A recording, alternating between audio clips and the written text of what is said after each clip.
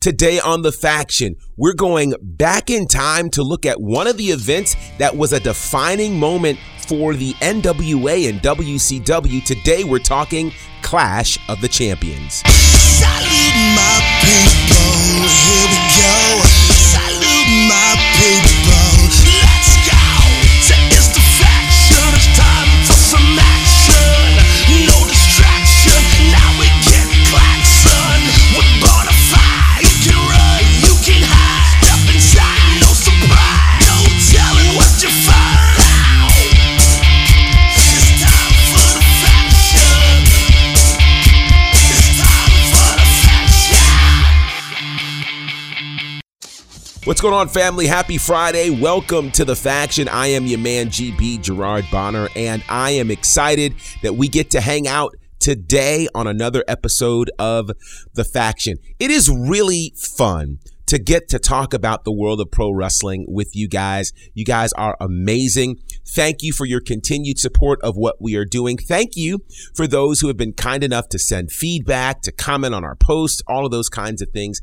And for those of you who have not done that, but you're still listening and following along, we appreciate you as well. I want to invite you all to check out what we're doing on the socials at The Faction Show. You'll find some pretty awesome things there.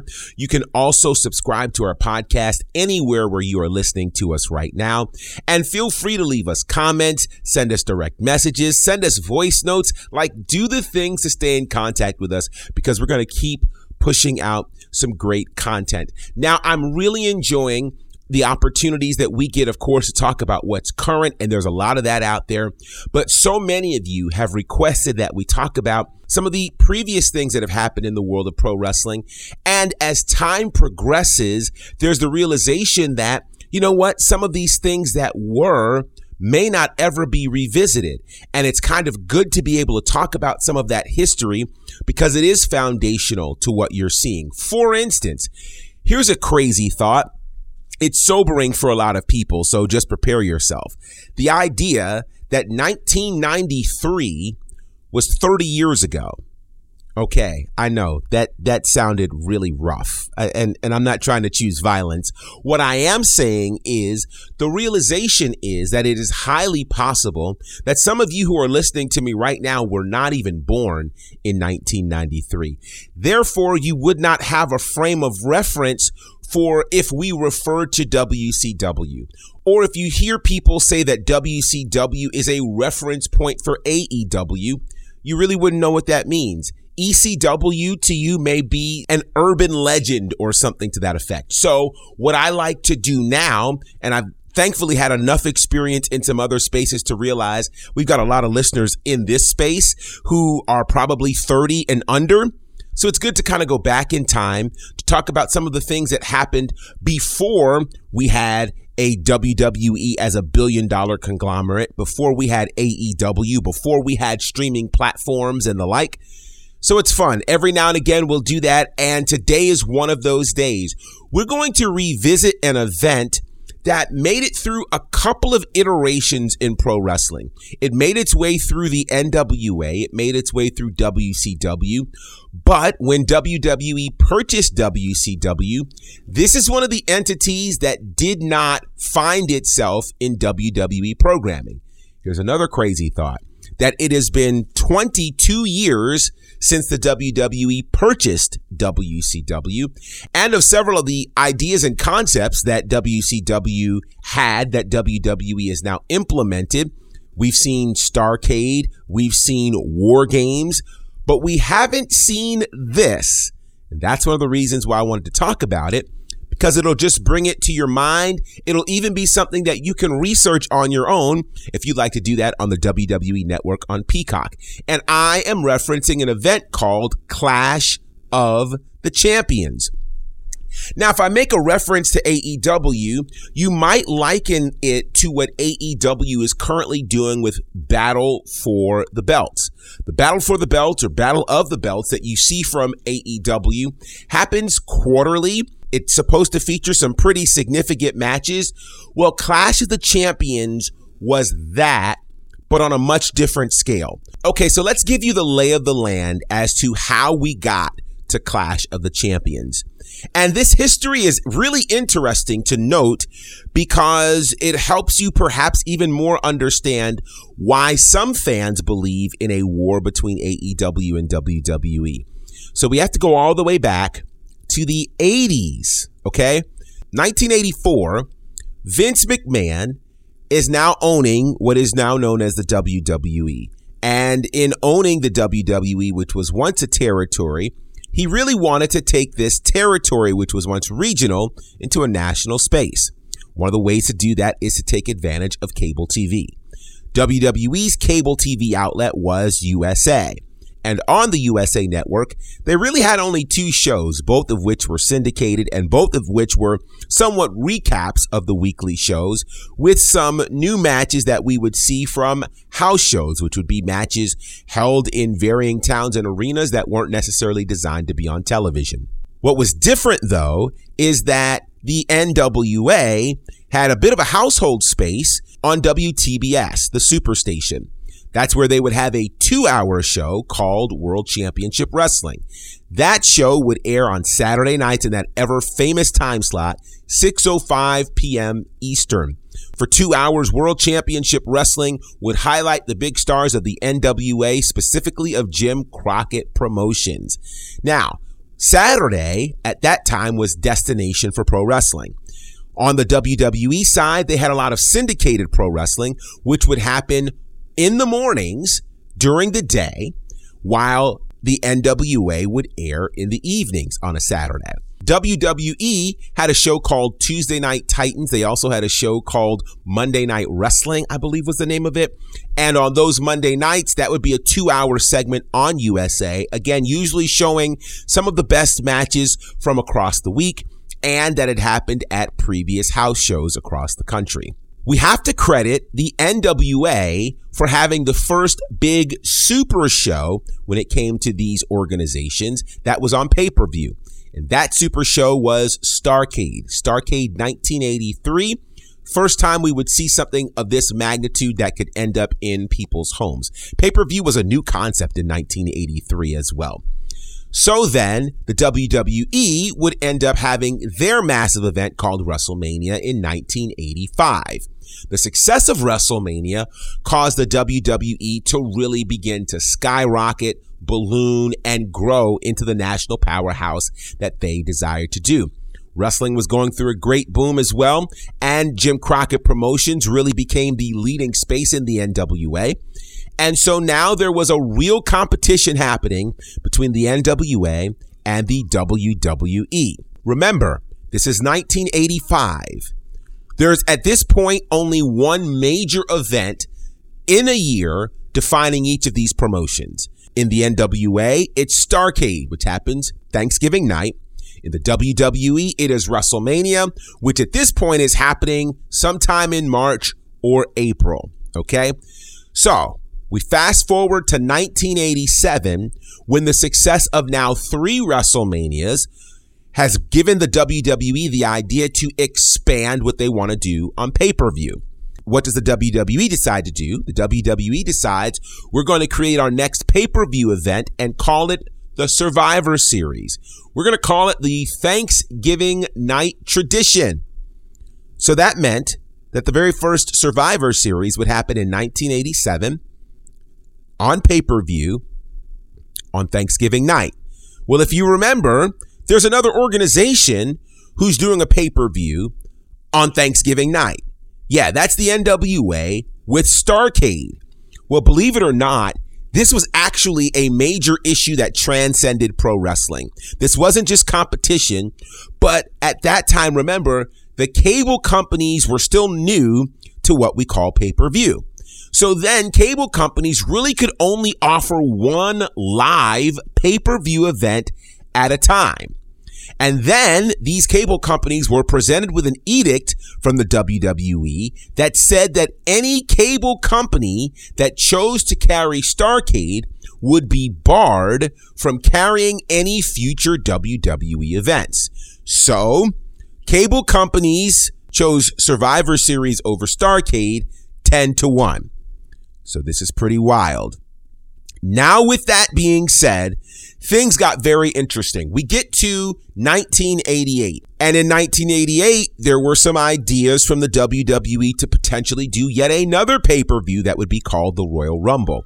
However, Vince McMahon was warned by the pay-per-view industry not to schedule live pay-per-view events head-to-head with the NWA again, simply because cable companies could not actually support two live events at the same time. However, Vince McMahon at that time wasn't exactly interested in playing nice or being wildly cooperative. So, here's what happened. January the 24th, 1988, Jim Crockett Promotions goes to pay-per-view with the Bunkhouse Stampede. So the WWE decides we will offer our event for free on television. So the very first Royal Rumble airs on January the 24th, 1988, not as a pay-per-view, but as a free event on USA to counteract the Bunkhouse Stampede on pay-per-view. It's important to know that because then that will help you understand how we get to Clash of the Champions, which would happen 2 months later. So here it is, March the 27th, 1988. WrestleMania 4 is scheduled to happen, and WrestleMania 4 would be pretty special because WrestleMania 4 is going to be the first and only time that the WWE hosts a full tournament to be its WrestleMania card. And this full tournament would determine the now vacant WWE Championship. The title was vacated when Hulk Hogan was defeated in February of 1988 by Andre the Giant on NBC, by the way, live. And after Andre the Giant won that match as a rematch for WrestleMania 3, he surrendered the belt to Ted DiBiase, creating absolute chaos for the WWE Championship. So you have an entire tournament being planned for WrestleMania to air live on pay-per-view, March the 27th, 1988. And given what has happened with Survivor Series versus Starrcade, given what has happened now with Bunkhouse Stampede versus the Royal Rumble, surely you had to imagine that the NWA would have a comeback for WrestleMania 4. And they did.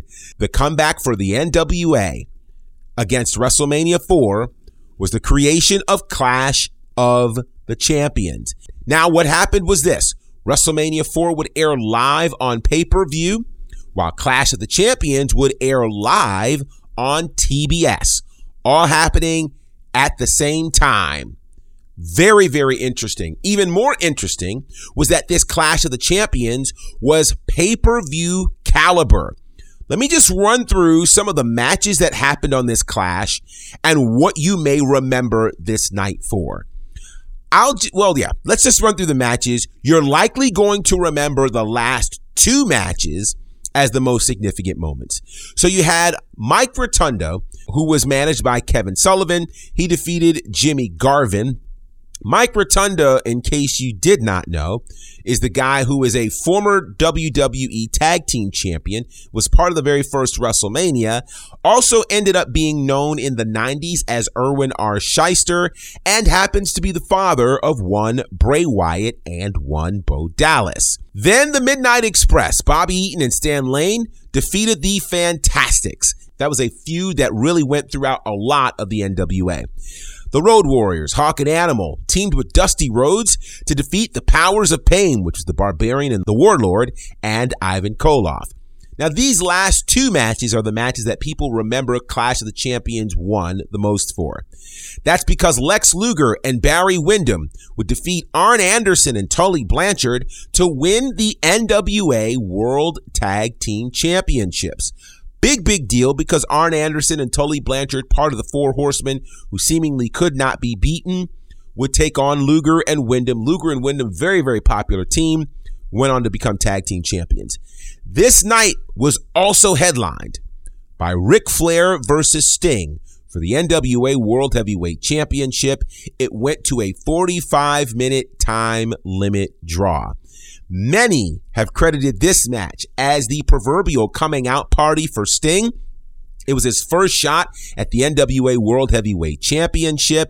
It was the night that people really began to believe that Sting could become a world champion because he lasted 45 minutes with the Nature Boy Ric Flair.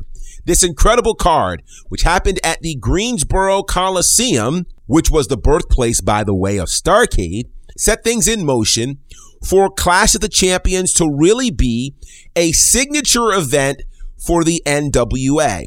Now, what it also did, it would happen somewhat quarterly or every few months. It would really serve as almost like a pay-per-view in terms of its quality, and it would ultimately start to bridge the gap between pay-per-views for the NWA and for WCW. These cards, again, would take place several times during a year. For instance, there were 4 of them in 1988, one in March, June, September, and December. We'd end up seeing 5 of them in 1989, 4 in 1990, 4 in 1991, 4 in 1992. Yeah, you kind of get the idea there.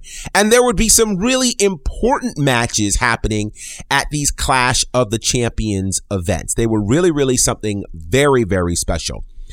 The challenge to the Clash of the Champions, though, was that as the WWE pay-per-view schedule began to grow, it was very clear that pay-per-views became strong revenue-generating moments for pro wrestling. The NWA would look to follow suit over time, and once World Championship Wrestling seceded from the NWA, one of the things that WCW realized was we're giving too much away for free on these Clash of the Champions when we could be making money on them on pay-per-views. And so that is where we saw Clash of the Champions really come to an end in 1997.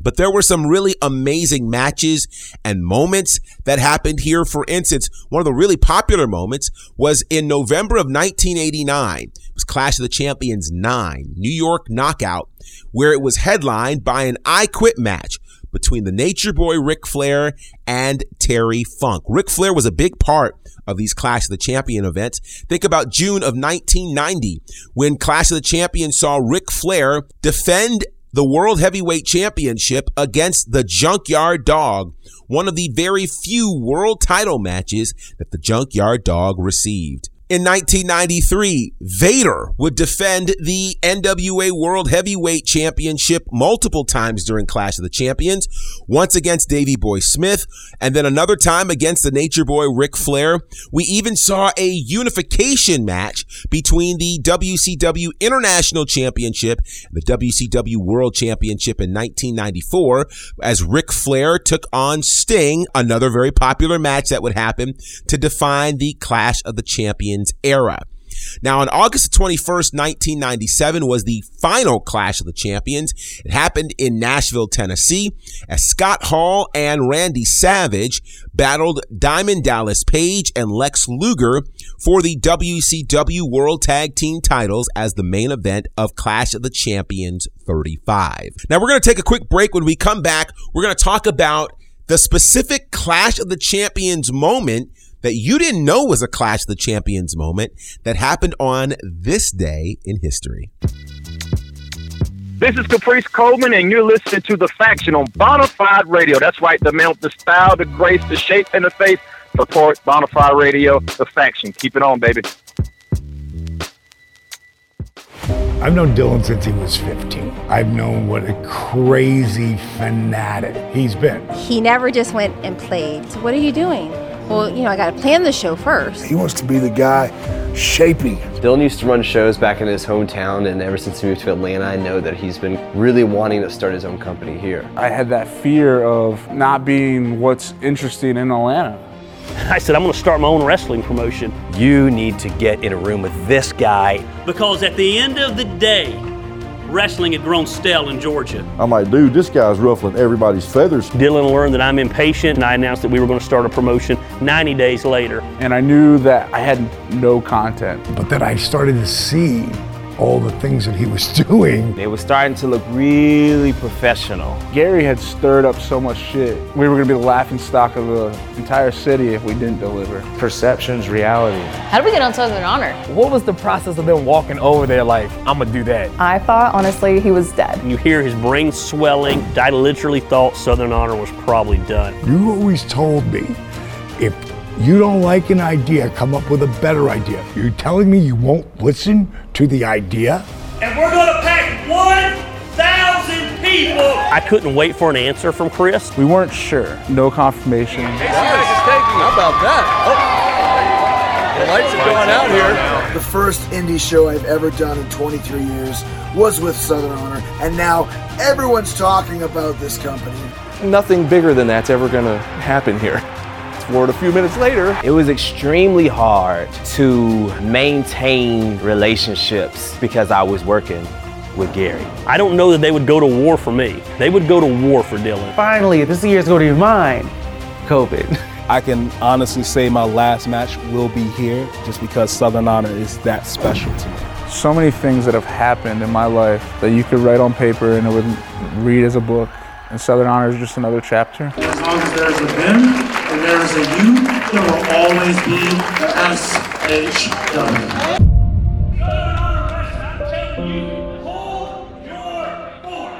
Are you ready? Yes! Hey guys, before we hop back into the podcast, I want to let you know that you have the opportunity to wear the merch of hopefully your favorite commentator. That's right, I have merch available representing us here at The Faction and representing my journey. Lego. You've likely heard about my journey into pro wrestling, and if you haven't, I can sum it up in a couple of words. It took me 5 seconds of courage to bet on me. Yeah! So we've got great merch out there allowing you to tell the world about 5 seconds of courage and betting on you. You can check out that merch right now at ProWrestlingTees.com/Bonnerfied. Again, ProWrestlingTees.com/Bonnerfied. Check out this new merch representing yours truly in the world of pro wrestling. Bet on you.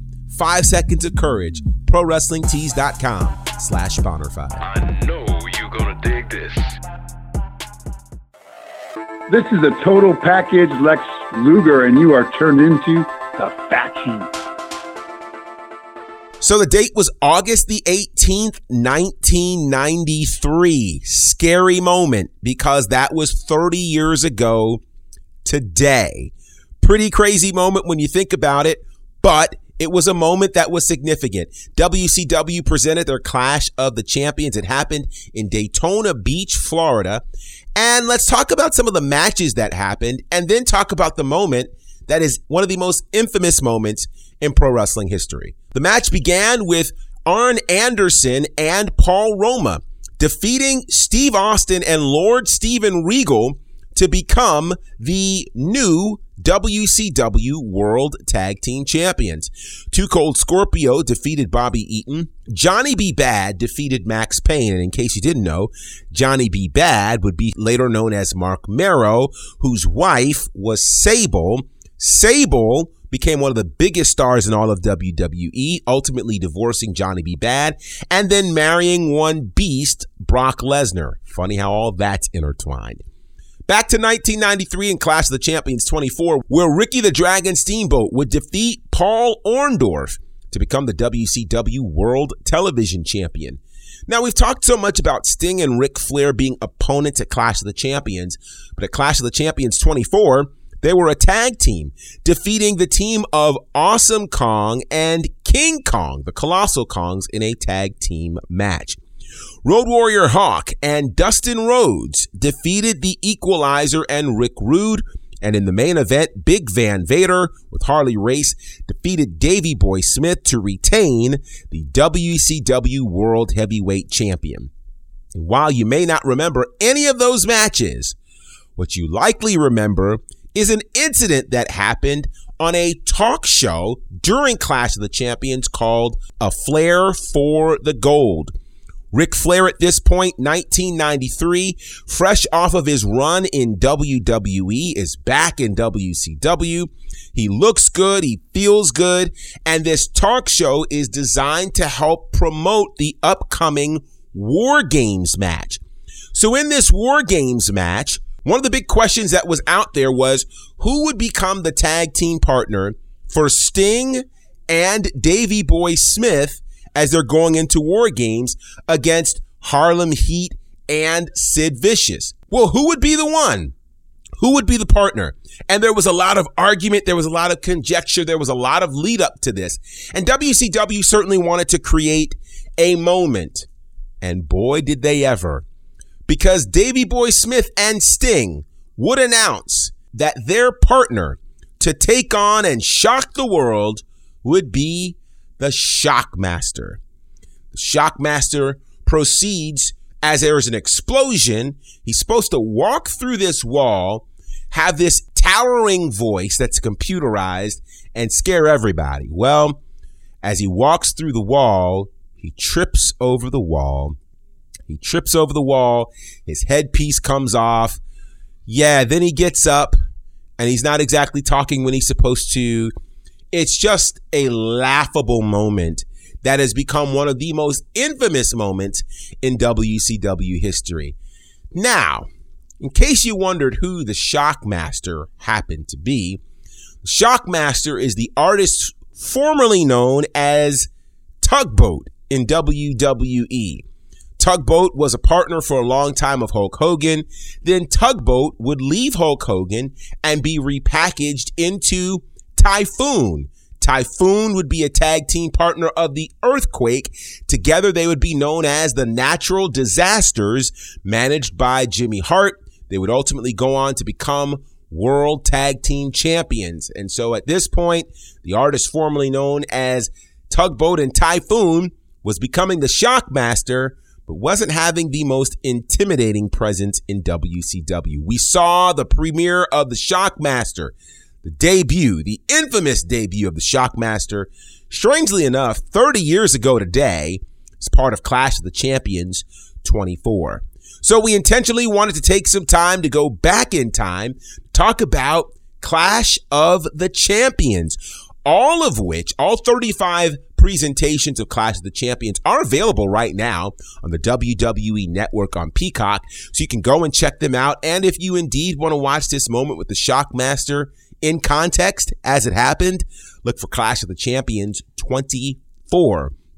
Pretty crazy. So here's what I want to do. I want to open this up to you guys and give you the option to tell us what historic topics you'd like for us to talk about. They could be elements that you may have never heard of before, or they could be things that you heard of, but you want kind of the full story on. They might be an urban legend to you. Whatever it is, let us know. You can DM us. You can hit us in the comment space. You can drop us a voice note. Whatever works. We want to hear from you so that we can continue to give you the kind of content that you'd be intrigued to hear about. Okay? So today's conversation was all about Clash of the Champions. So now that you understand Clash of the Champions, you also understand why many have likened it to Battle of the Belts, which AEW presented in 2022. Ironically, Battle for the Belts airs on TNT when Clash of the Champions aired on TBS. And the similarities in terms of how these elements are put together, yeah, it's pretty interesting because, again, it looks and feels like the days of WCW for those who may have experienced it. If not, you understand now why we compare Battle of the Belts to Clash of the Champions. All right, guys, let me know if you have any questions, comments, or concerns. We absolutely love bringing these kinds of shows to you, and we'll continue to do more of that. In case you're wondering, this is a pretty big weekend. You've got Multiverse United 2 as Impact and New Japan are coming together for a joint pay-per-view that's happening this weekend. Also, you've got SmackDown, Rampage, Collision as we are getting ready to go into All In week. Next week are the go-home shows before All In. So things should get very, very interesting. All right, family, until next time, representing for my good brothers, Courtney Beard, Brandon Clack, and the fourth horseman, John Murray, who, by the way, if you haven't heard, he was a feature in an incredible article on him on Forbes.com. Yeah, that's a pretty big deal. So shout out to our good brother, John Murray, who is killing it as the executive producer of Sherry. All right, with that said, we'll get out of here. Until next time, my name is Gerard Bonner, and this is The Faction. Salute my people.